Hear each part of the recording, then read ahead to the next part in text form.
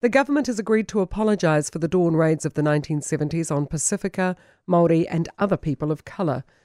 Police also, at the time, randomly forced them to show proof of residency in public. Pacific People's Minister Alpito Williams-Seo says the apology will be significant for Pacifica communities and for those who were affected.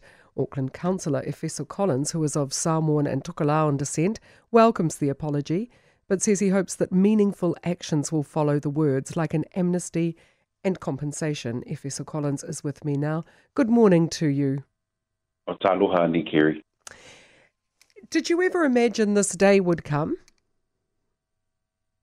To be honest, no, I didn't. And I think I spoke to my mum last night, who's in Wellington at the moment. And when I told mum of the developments, mum just went quiet. And I think over many years, our parents' generation have internalised what happened during the dawn raids. I used to ask her growing up, what was it like? What did you feel and sense and see? And mum refused to talk to us about it. And she said, I guess the Samoan theology has always been God sees what's going on and God will right this wrong and there will be justice. And so just taking on board the way mum felt about everything yesterday made me realise, maybe there was a part of us that didn't see this happening because we internalise so much of the wrong and we just accept that perhaps God is watching and we're just going to get on with our lives. So that I didn't expect it, but I'm really grateful that the apology is going to be forthcoming. What will it mean to the people who were affected, who did have to live in that tension? Because even if you were there legally and law-abiding and, Kiwi citizens, there would still be that tension and terror because you could be targeted just because of what you looked like. I think it'll be the beginning of a road to healing. It will definitely, especially for my parents' generation, it'll reopen a lot of those hurts. It'll give them the opportunity perhaps to reflect on those hurts and that pain. When my dad was alive, he used to talk about it a bit and said, it became quite weird because we were walking around carrying our passports. Dad had a massive afro. He was very dark-skinned. And said multiple times he was stopped just on the street and grew up in Otara.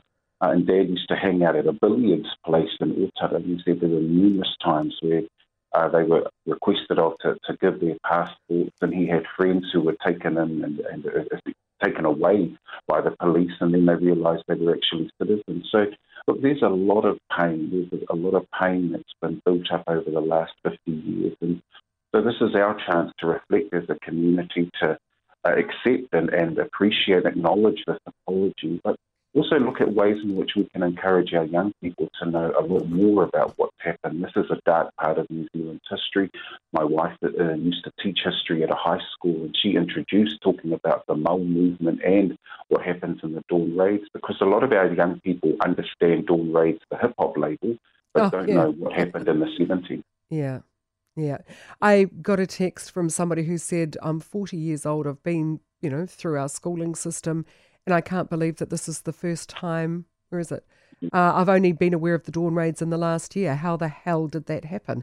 It's always hard to confront our past, especially when it's not a moment of pride. But if we don't do it, aren't we then destined to repeat our mistakes?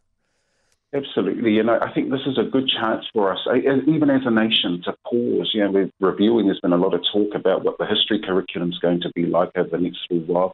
This is an opportunity for all of us to reflect honestly on what our past has been like, and so that we don't make the same errors of the past. And I think it's a really good moment. I think people will accept that many in the Pacific community internalise a whole lot of things. We're a very different community, humble and respectful. And I think this apology means that we can now talk about these things openly and in public and not feel the humiliation and shame that has often come with what happened in the dawn raid. And look, I think this is a good opportunity, might be an opportunity as well for us to talk about the Treaty of Friendship, which New Zealand and Samoa signed back in 1962. So there's a whole part of our history that we can introduce and have in our curriculum.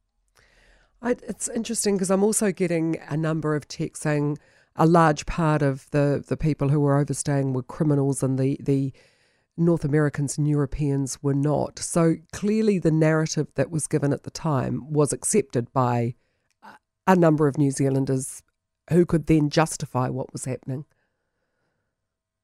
Yeah, you feel extremely saddened when you hear things like that, and I accept that that's what people believe and have believed over many years.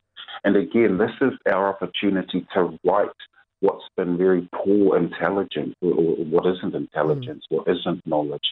And this is our way to correct this knowledge so we can have it in the schools, we can talk about it in public discourse, similar to what you're doing now by having people talk about it on your show. And this opens up the conversation. I think New Zealanders want to have genuine, honest conversations with one another, and this allows people like myself who are proud Samoan New Zealanders who love living here. I was born here, schooled in Samoa, but I was very aware of what happened during the Dawn Raid period because my parents lived through it, and we were in Otara, where so much of this activity took place. So this has been very much a part of our history. Now it's time to open up that story to New Zealand, and so that we're all aware of it, that we all accept that perhaps some of the knowledge that was being shared was incorrect. And I'm glad that people are now saying, yeah, this is an opportunity to talk. So this is our chance to do it. And you're right, it's going to be uncomfortable. People are going to feel awkward around these conversations.